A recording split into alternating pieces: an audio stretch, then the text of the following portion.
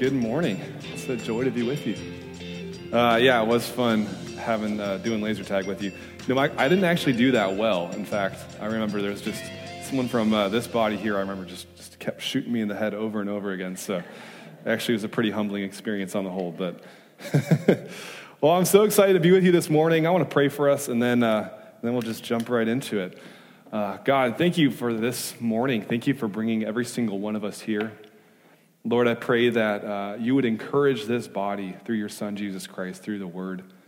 God, I pray that you'd speak through me. Lord, I pray that what would come out of my mouth this morning, Lord, would ultimately be from your Word, because your Word, God, is our only solid foundation. Thank you, God, for your church. Be with us now. We pray this in Jesus' name. Amen. If you have a Bible, you can go ahead and turn to John chapter 16. John chapter 16, and while you're turning there, I want to ask you a question. Has anyone ever tried to comfort you by telling you everything's going to be okay? Has anyone ever tried to comfort you or console you by saying, hey, everything is going to be okay? If so, I imagine perhaps in some situations, that might be exactly what you need to hear, right? Your toddler's throwing a temper tantrum. Tell your toddler, hey, everything's going to be okay. That might be just what your toddler needs to hear in that moment. But in other situations, I imagine if someone says that to you, those words feel kind of hollow, kind of empty, a little meaningless, unfounded. And I don't know this from personal experience, but I would imagine that the more life you live, the more skeptical you are when someone tells you everything's going to be okay. I reason that because I imagine the more life you've lived, the more you've seen just how wrong life can go sometimes, how not according to plan things can go. It's hard to hear those words, everything's going to be okay. They feel empty sometimes. Has there ever been a time in your life, and maybe this is where you're at this morning, where you've really wondered that question, is everything really going to be okay? Am I going to make it through this? Will I overcome? And my main point I would like to leave with you this morning is this from John chapter 16. You will overcome because Christ overcame. You will overcome because Christ overcame.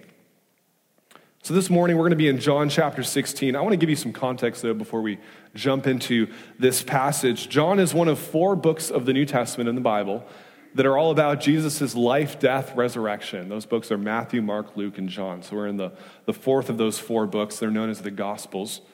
And the passage we're going to study today is part of a larger section within the book of John that's called the Upper Room Discourse. It's basically everything from chapters 13 to 17. It's called the Upper Room Discourse because at this point in our story in the Gospel of John, Jesus is in this upper room during the Feast of Passover with his disciples, and he's teaching them. And his teaching here is extremely significant because this is the last time he's going to really teach them before he's betrayed, arrested, and crucified. All of the next chapter 17, is a prayer from Jesus to his Father that's known as the high priestly prayer. And so what that means is that what we're going to cover, the last portion of John chapter 16 this morning, you can kind of think of this as Jesus' last official teaching to his disciples before his crucifixion. It's pretty important stuff. I want to start reading in verse 25. John chapter 16, verse 25. Here's what Jesus says. He says, I have said these things to you in figures of speech. The hour is coming when I will no longer speak to you in figures of speech, but will tell you plainly about the Father. In that day you will ask in my name, and I do not say to you that I will ask the Father on your behalf, for the Father himself loves you, because you have loved me and have believed that I came from God. I came from the Father and have come into the world, and now I am leaving the world and going to the Father. So Jesus, he's in the upper room with his disciples, and he's just finished teaching them on so much stuff. He's been teaching them that he's the way, the truth, and the life. He's been teaching them that he's going to send the Holy Spirit, the helper, who's going to be with them, dwell within them. He tells them that soon their sorrow over his absence and the crucifixion is going to turn to joy when they see him in his resurrection. Teaches all his disciples all these things. And then after all of this, in verse 25, Jesus tells his disciples that a time is coming when he's going to tell them about the Father plainly. No more riddles, no more trying to guess at what he's getting at. The time he's referring to is after his resurrection. Jesus is saying, disciples, after my resurrection, I'm going to tell you about the Father plainly. We know this because in Luke 24, chapter 45, it tells us that after Jesus' resurrection, he appears to his disciples and opens their minds to understand the scriptures. This is because there were things that Jesus taught his disciples that just couldn't make sense until after the resurrection. So I'm married. My wife, Alex, she's about 10 weeks pregnant right now with our first child. And so I sort of understand what it would be like to be a father, but in a much more real sense, I have no idea what it's like to be a father. It's all conceptual for me right now, and it'll continue to be conceptual until I actually see this child that I'm so excited for and hold it in my arms myself. And so, after service, you can come tell me about the joys of parenting, the hardships of being a father, all of that. And I might track with you to a certain degree, but really it's all just going to be conceptual. I won't really understand what you're saying until I'm there myself. I won't have the full picture until after the birth. And this is kind of where the disciples are at right now. They're trying to track with Jesus. In fact, they actually really think they're tracking with Jesus. But they can't get the full picture yet, not until the resurrection. They don't yet see how Jesus' death is necessary. Look at verse 26. Jesus says, "In that day, the day of my resurrection, you will ask in my name, and I do not say to you that I will ask the Father on your behalf, for the Father himself loves you, because you have loved me and have believed that I came from God." This is awesome. This is an incredible promise. Jesus is telling his disciples, he says, guys, you can soon take your requests straight to the Father. You can soon take your requests straight to the throne. You don't need me to be your prayer middleman. You don't need a prayer delivery service. Why? Because the Father himself loves you. And maybe you hear that and you're thinking, I thought Jesus was our intercessor. I thought he stands between us and God so that we can come to God. You're right, Jesus is the intercessor. We can only go to God the Father through the Son. But what Jesus is saying here doesn't take him out of the equation. He's still our great high priest. He's still our intercessor before the Father. But Jesus wants his disciples, and he wants us to see that through the cross, we have direct access to the Father. Through the cross, we have direct access to God the Father.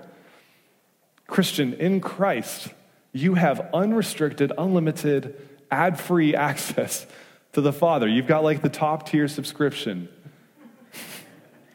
But my question for you is do you pray as if that's true? Does your prayer life reflect this incredible truth? Because I think that at least for myself often, and I think for many Christians, maybe most Christians, we have this constant kind of like low-level guilt about our prayer life. We know we should be praying more, we're not praying enough, and so we just kind of feel guilty. But I don't think that guilt is super productive, at least not for me. That guilt is rarely productive in my life. It makes you feel bad, but it rarely leads to change, does it? So how do you change? How do you grow in your prayer life? Well, it starts when you realize that prayer isn't something that you have to do, it's something you get to do. It's a privilege that was bought through the blood of Christ. Hebrews 4:16 says, "Let us then with confidence draw near to the throne of grace, that we may receive mercy and find grace to help in time of need." This is awesome. Like, what a privilege.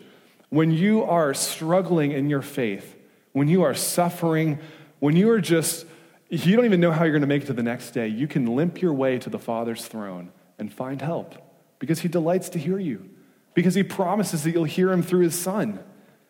Man, you can ask him to intercede for your friends who are going through trials. You can ask him to save your family who's lost. And you can trust that he's going to hear you and he's going to answer according to what's going to be best for you, what's going to be best for his glory in the long run. But there's another important reality that I want you to see here, and that is the motivation behind this access we have to the Father. The motivation here is love. It's motivated by love. That's why God opened this pathway to direct prayer. It's because he loves us. I don't know if you've ever seen a video like this. I've seen videos like this before where someone owes money to usually like a government service, and they think it's unjust. They think it's the fine is ridiculous. Maybe it's a parking fine or something. And so what they decide to do is they decide to take out their entire fine and pay it all back in pennies. Super petty. I saw a video one time of a guy who just went into some sort of government office with a wheelbarrow full of pennies. So he just wheels this thing right up and just dumps it in this big mound right in front of the desk as everyone's just like watching on in horror. Obviously, the workers, as you can imagine, they're not super thrilled about this. They're pretty upset. But it's real money, so I assume they don't have a whole lot of recourse. They kind of have to accept it, no matter how annoyed they are by it. And I think some people have an idea that like God just grudgingly accepts Jesus' sacrifice on our behalf. I think sometimes people have that idea, maybe you have that idea, that God just grudgingly accepts Jesus' sacrifice on the cross for our sin. Like he really wants to judge us, but because of Jesus, now he can't. He asks us to accept the payment, but he's not happy about it. But in this passage, we see that the exact opposite is true. What is Jesus saying to his disciples here in verse 27? He's saying, you guys, the Father loves you himself. And after my death and resurrection, he wants you to be able to go straight to him in prayer. Unrestricted, unlimited access. It brings up a question. Why did God save you? If you're here and you're in Christ, why did God save you? Did he save you so that he could just kind of impersonally pay your debt and let you go? Kind of like a lifeguard saving someone from drowning, right? Just pull them out of the water and you both go on with your lives. Is that what God's salvation was for you? Or did God save you so that you could have communion with him? So that you could have a relationship, a vital relationship with him? Just as a side note, if Jesus says that you don't need him, the Son of God, to be a middleman for your prayers, it's safe to say that you don't need a priest or a pastor or anyone else to be a middleman for your prayers to the Father either. And don't get me wrong, I ask people to pray for me all the time. We ought to as Christians, but I don't do it because I think that God hears them and not me. I do that because we're called to share and bear our burdens with each other, but that doesn't stop me from taking those burdens straight to my Father myself. The point is, though, is that we don't have to pray. We get to pray. It is a sweet privilege. Look back at verse 27. Jesus says, the Father himself loves you because you have loved me and have believed that I came from God. I think this verse, surface reading, could maybe confuse you. I want to clarify. Don't let this confuse you. Jesus isn't saying to his disciples that since they love Jesus, therefore God the Father loves them, as if it's some sort of works-based salvation. This is the same John writing this who wrote in 1 John 4:10, in this is love, not that we have loved God, but that he loved us and sent his Son to be the propitiation for our sins. So to be loud and clear, we don't earn God's love by first loving him. No, God first loves us. He always makes the first move. He loves us before we're capable of loving him. But like the disciples, we are right to respond to God's love with our own love. We're right to respond to God's love by believing that Jesus is his Son. And finally, in verse 28, Jesus says, I came from the Father and have come into the world, and now I am leaving the world and going to the Father. This is a cool kind of just summary of his entire ministry, of his entire mission. He came from the Father into the world, and soon, as he's thinking ahead to the cross, he's going there in just a matter of hours, saying, soon I'm going to leave the world and go back to be with my Father.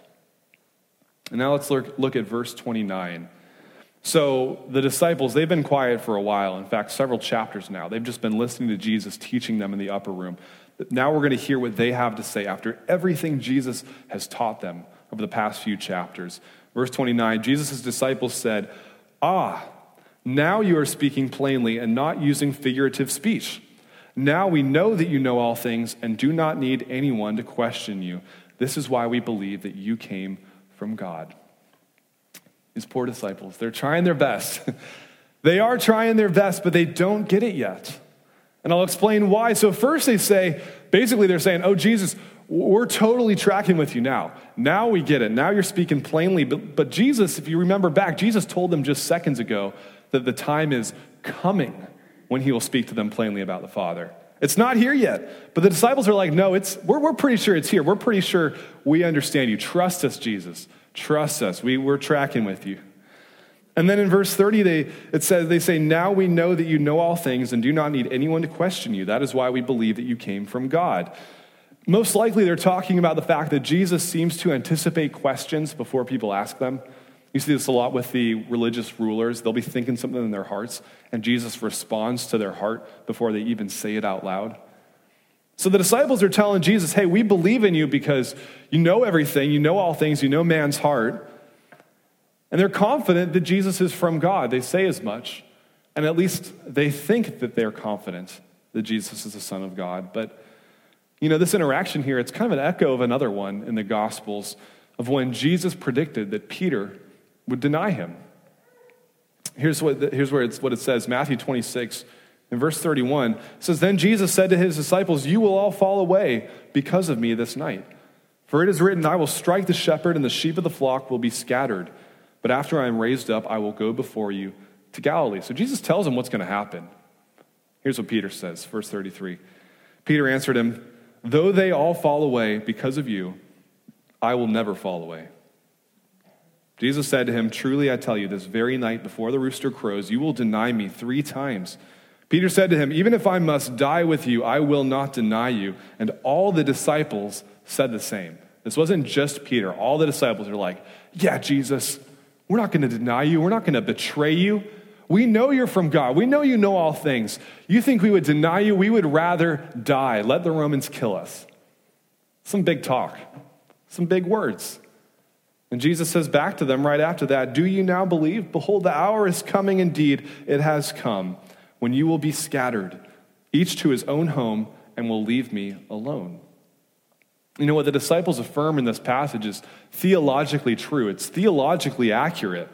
They're right. Jesus does know all things. That's true. They're right. Jesus is the Son of God. He did come from God. That's true. But that knowledge isn't going to stop them from scattering like cockroaches in just a few hours when the Romans come. Because as it was prophesied, when the shepherd is struck, the sheep will scatter. These young men, they've been living with and learning from Jesus for 3 years. These are some of his closest friends, and in his most difficult moment, in the greatest trial of his life, they will all abandon him. But what does it say in verse 32? Jesus says, yet I am not alone, for the Father is with me. Because even when Jesus was abandoned by every single one of his friends, he wasn't alone. He was never alone. His Father was with him. And you know what? If you're in Christ, if you're in Jesus Christ, and even if it feels like everyone on this earth has abandoned you and betrayed you, you are not alone. The Father will not abandon you in Christ. Jesus has just a few more words for his disciples. In fact, in the Gospel of John, these are essentially Jesus' last words of instruction to his disciples on this side of the cross. I want to read these together in verse 33. Verse 33, it says, I have said these things to you, that in me you may have peace. In the world you will have tribulation, but take heart, I have overcome the world. This is where we're going to stay for just the rest of our time here this morning. Just this one verse. Frankly, this verse could be 3 sermons all by itself. I want to remind you again, our main point this morning is that you will overcome because Christ overcame. You will overcome because Christ overcame. And in this verse here, verse 33, Jesus makes 3 promises to his disciples. 3 promises, and these promises are for us too. First, in Jesus, we can have peace. In Jesus, we can have peace. Second, in this world, we will have tribulation. And third, we can take heart because Jesus has overcome the world. In Jesus, we can have peace. Let's start there. In verse 33, he starts out by saying, I have said these things to you. Again, these things, that's everything Jesus has been teaching in the upper room. Everything he's been teaching them. He's saying, I've said all this, I've taught all this to you guys so that you could have peace. What do they need peace for? Why do the disciples need peace? Well, in a matter of hours, what's going to happen? Their rabbi of 3 years is going to be seized and dragged away by a mob of Roman soldiers and Pharisees right in front of them. And if they don't see it for themselves, they're going to hear about how he was mocked, how he was beaten, and how he was nailed to a cross, and how he died and was placed in a tomb. Can you imagine their grief? This was their rabbi. This was one of their closest friends for 3 years. Can you imagine their confusion? And their idea of who the Messiah was going to conquer the Romans, not be crucified by them. And can you imagine their fear? If they did this to Jesus, what would they do to his followers, his disciples? The disciples really needed peace. Jesus wants them to have peace. Just moments ago, he told them, "Peace I leave with you, my peace I give to you. Not as the world gives, do I give to you. Let not your hearts be troubled, neither let them be afraid." Christian, are you at peace this morning? Are you at peace this morning? Maybe you are, praise God. I'm glad to hear that. Maybe you're not. Maybe you're grieving or you're confused or you're fearful. I want you to know this morning that just as Jesus spoke to his disciples for their peace, God speaks to you in his word for your peace.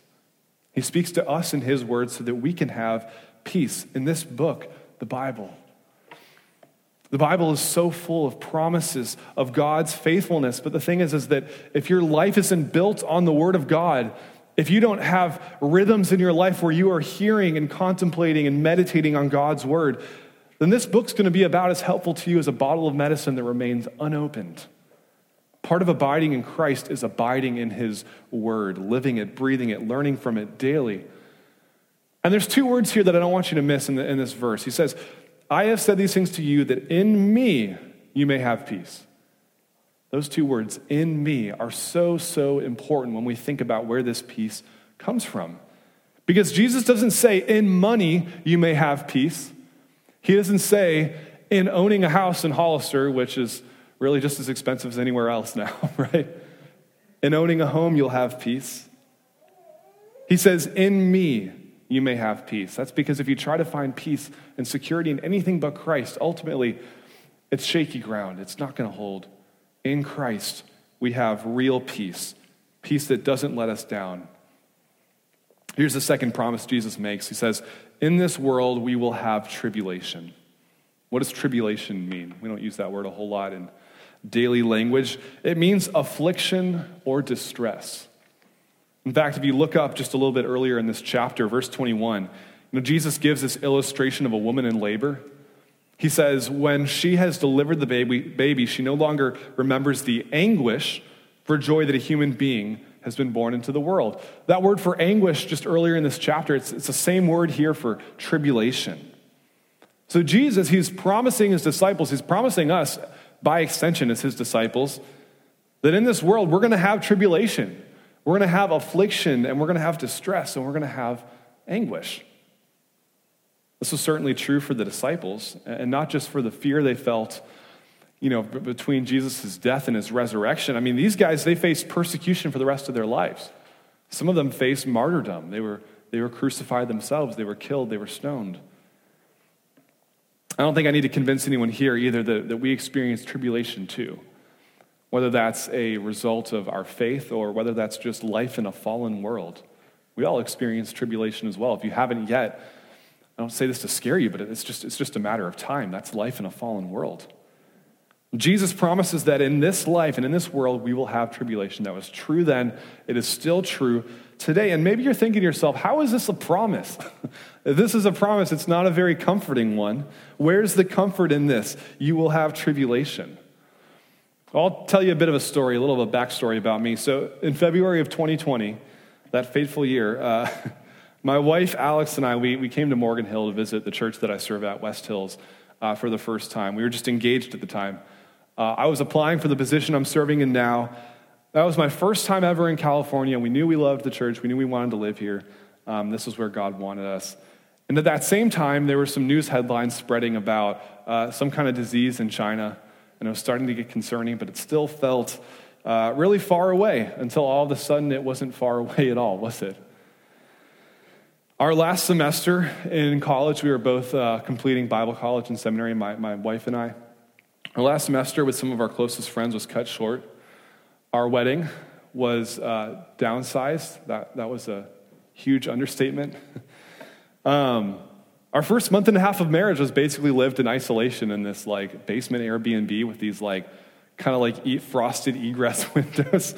And then all of a sudden it was time to go here, and so we drove across the country in our two cars, and tried to learn how to live in a brand new place, in a brand new community at a time when you couldn't see people, and if you could see them, you could only see like their eyes. And I'm terrible with faces as is. So all that to say is you can imagine those first couple of years were difficult for us, not just inconvenient, but there were many days of anxiety. There were many days of stress in that time. And I don't pretend we had it the worst. I'm sure that many of you, your experience of 2020 and 2021 were far more severe.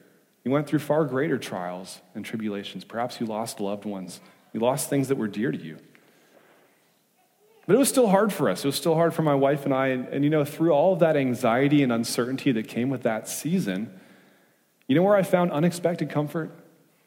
It was actually in this promise right here. In this world, you will have tribulation. I found comfort in that. I'll explain why in a moment. But I don't know about you, but let me ask you, what do you do when tribulation comes? What do you do when it hits? Because I'll tell you what happens for me. I think to myself, what's going on? This isn't going according to plan. This isn't supposed to happen. Do you ever feel that way? Do you ever look up at God and go, hey, God, I think you made a little bit of a mistake. I think there's a typo. If you could just hit Control-Z on your keyboard, we'll just kind of undo that. That would be great. Because let's be honest, and Jesus, he tells us here, in this world you'll have tribulation. What do we want Jesus to say? I don't know. We want him to say, take heart. I'm not going to let you go through hard things. It's going to be smooth sailing. You're going to live a nice, easy, suffering-free life. You're going to invest in all the right stocks and bonds. You're going to die peacefully in your sleep at a ripe old age. And then you'll wake up in heaven and think to yourself, wow, this place is great. Just a little bit better than the earth that I came from. You see, when you live life with the expectation that life's going to be free from tribulation, it's all the more shocking when it actually shows up. Maybe that's why Peter writes to us in 1 Peter 4:12, beloved, do not be surprised at the fiery trial when it comes upon you to test you as though something strange were happening to you. That's our first response. That's our automatic response to trials. It's surprise. We're surprised by them. Just as a side note, our surprise at suffering actually proves the existence of God. C.S. Lewis talks about this a bit in Mere Christianity, as he would say, the fact that you realize that things aren't the way they're supposed to be proves that there is an objective way things are supposed to be. Where does that come from? If we're all just the product of evolution, how is it that every single human being, Christian or not, recognizes that things are broken and they should be different than that? I'll tell you what I believe. I believe that's because we're made in the image of God, and we are made by a God who is good himself. But in this world, we're going to have tribulation. I'll tell you why I found comfort in these words. I found comfort in these words because they assured me that no matter how out of control I felt, God was not surprised. His plan was not thwarted. He was still on his throne. That's true for you too in your trial, in your suffering. This 19th century English preacher, Charles Spurgeon, once said, God is too good to be unkind and too wise to be mistaken. And when you cannot trace his hand, you can trust his heart. You may not be able to trace God's hand through the trial that you are bearing up under right now. You might not. You might not see why he's doing it, but when you can't see God's hand, you can absolutely trust his heart. I can't promise that you will understand why in this lifetime God allowed you to endure what you did. The Bible doesn't tell us all those answers, but I can say with confidence that when you can't see God's hand, you can trust his heart. You can trust that he is good. I want to ask you a question because this question kind of changed how I view suffering. I say kinda. It completely changed how I view suffering. And I want to ask it to you too. What if knowing God in and through suffering will bring you more joy now and in eternity than a life that was free of suffering? What if suffering could ultimately be for your eternal joy? It's interesting that right before Jesus talks about tribulation, he promises us peace. That should tell us something about what kind of peace this is. This peace Jesus offers us, it's a peace that you can have in the middle of trial, in the middle of tribulation, in the middle of suffering. I know this sounds like an oxymoron, but as a Christian, you can suffer peacefully. You can suffer peacefully. When you're suffering, when you're in tribulation, should you ask the Father for healing, for reconciliation, for relief? Absolutely. It's not wrong to pray for that at all. We should. But alongside that, I would challenge you, pray for peace. Pray for this peace in Jesus Christ that he offers us, because it's a peace that tribulation cannot touch. It's a peace that surpasses all understanding. It's a peace that, frankly, the world has no category for.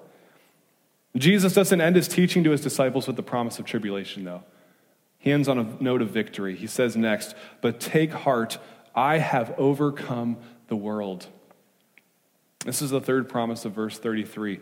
We can take heart because Jesus has overcome the world.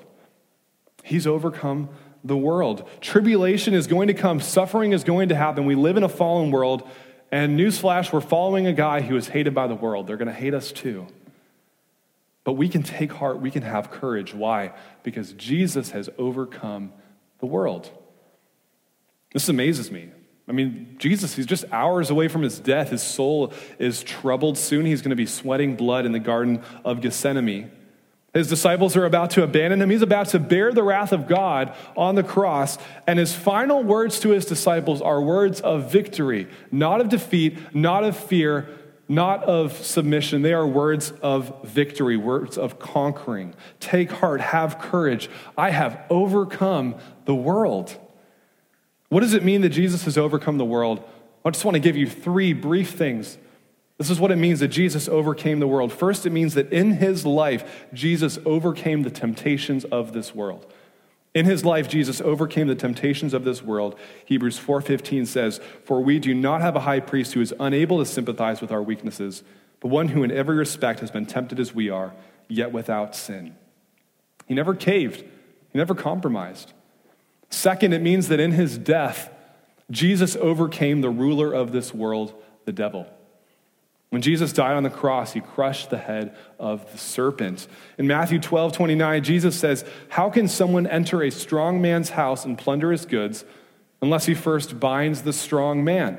Then indeed he may plunder his house." Jesus is talking about Satan in that passage. At the cross, Jesus bound Satan, and he's been stealing people from him ever since. Every time someone repents of their sin and puts their faith in Jesus Christ, Satan loses another one out of his kingdom into the kingdom of light. And third, that Jesus overcame the world, it means that in his resurrection, Jesus overcame the curse of this world, death. Jesus overcame death. You know, around the same time John wrote this Gospel of John, give or take a few years, John received a revelation from God. He received a vision from God that we have in our Bibles today is the book of Revelation, the last book of the Bible. And in that vision, John, he gets to see his rabbi again, this time in all of his resurrected glory and power. I just want to read that interaction for you. Here's what it says in Revelation 1:17. "When I saw him, I fell at his feet as though dead. But he laid his right hand on me, saying, 'Fear not, I am the first and the last and the living one. I died, and behold, I am alive forevermore, and I have the keys of death and Hades.'" What an interesting picture. Jesus says, "I have the keys of death." I'm sure many of you have keys for your various jobs that you work. Well, what does it mean if you have keys to something? It means that you have authority over that thing. It means you have control over it. It means you have power over it. You have access. Jesus has the keys of death. What does that mean? It means that he has power, authority, and control over death. He is not mastered by death. He is the master of it. In his resurrection, Jesus overcame the curse of this world, death. And now he's the one holding the keys. He's overcome. But how about for you? Do you feel like you're overcoming in your life right now? Do you feel like you are overcoming the world, or do you feel like the world is overcoming you, or at least threatening to? If you feel like you're barely hanging in there, you're hanging on by a thread, I've got good news for you. And the good news is that you are going to make it in Christ. You're going to make it. It's not going to be easy. It's not always going to make sense, but you will make it. And I'll tell you how I know that. 1 John 5:4 says, "For everyone who has been born of God overcomes the world." Everyone. And this is the victory that has overcome the world, our faith. Who is it that overcomes the world except the one who believes that Jesus is the Son of God? Have you been born of God? Do you believe that Jesus is the Son of God? If not, I hope that even this morning you would choose to place your faith in him. You won't overcome the world. You won't stand up under trial and tribulation. You won't make it to the end unless you turn to Jesus and bow your knee to him. But if you believe that Jesus is the Son of God, then guess what? By faith, you will be victorious. You will make it. You will overcome because your Savior already did. Jesus overcame every temptation. He overcame the devil. He overcame death. And do you know what that means for you? It means that by the power of the Holy Spirit, you will too. You will too. You can resist temptation. You can stand firm against the devil. You can be faithful unto death. Not in your strength, but in his. And through every tribulation, every trial you encounter in this life, you can go straight to the Father in prayer because he hears you and he loves you. You know, tribulation isn't easy. If it were easy, it really wouldn't be tribulation, would it? But take heart. Jesus has overcome the world. That means that we will too. Let's pray. God, we are weak. We are sinful, Lord. We don't have it in us to make it to the end, God. Sometimes we don't feel like we have it in us to make it to the end of the day, let alone the end of our lives and be found faithful. But Jesus, in every situation where we would have caved and given into temptation, Lord, you stood firm. When you were tempted by the devil in the wilderness, God, you stood firm against him. And Jesus, when you endured death, you stood firm to the end, and you resurrected, claiming victory over death. And so now, Jesus, we don't win this war in our own power. Jesus, we walk in the path that you've made for us. Help us, Lord, to overcome. God, help us to overcome today. Help us to overcome in our lives. Lord, I pray that we would be found faithful to you before you, God, when we see you face to face. By your power, Lord, not ours. I pray this all in Jesus' name. Amen.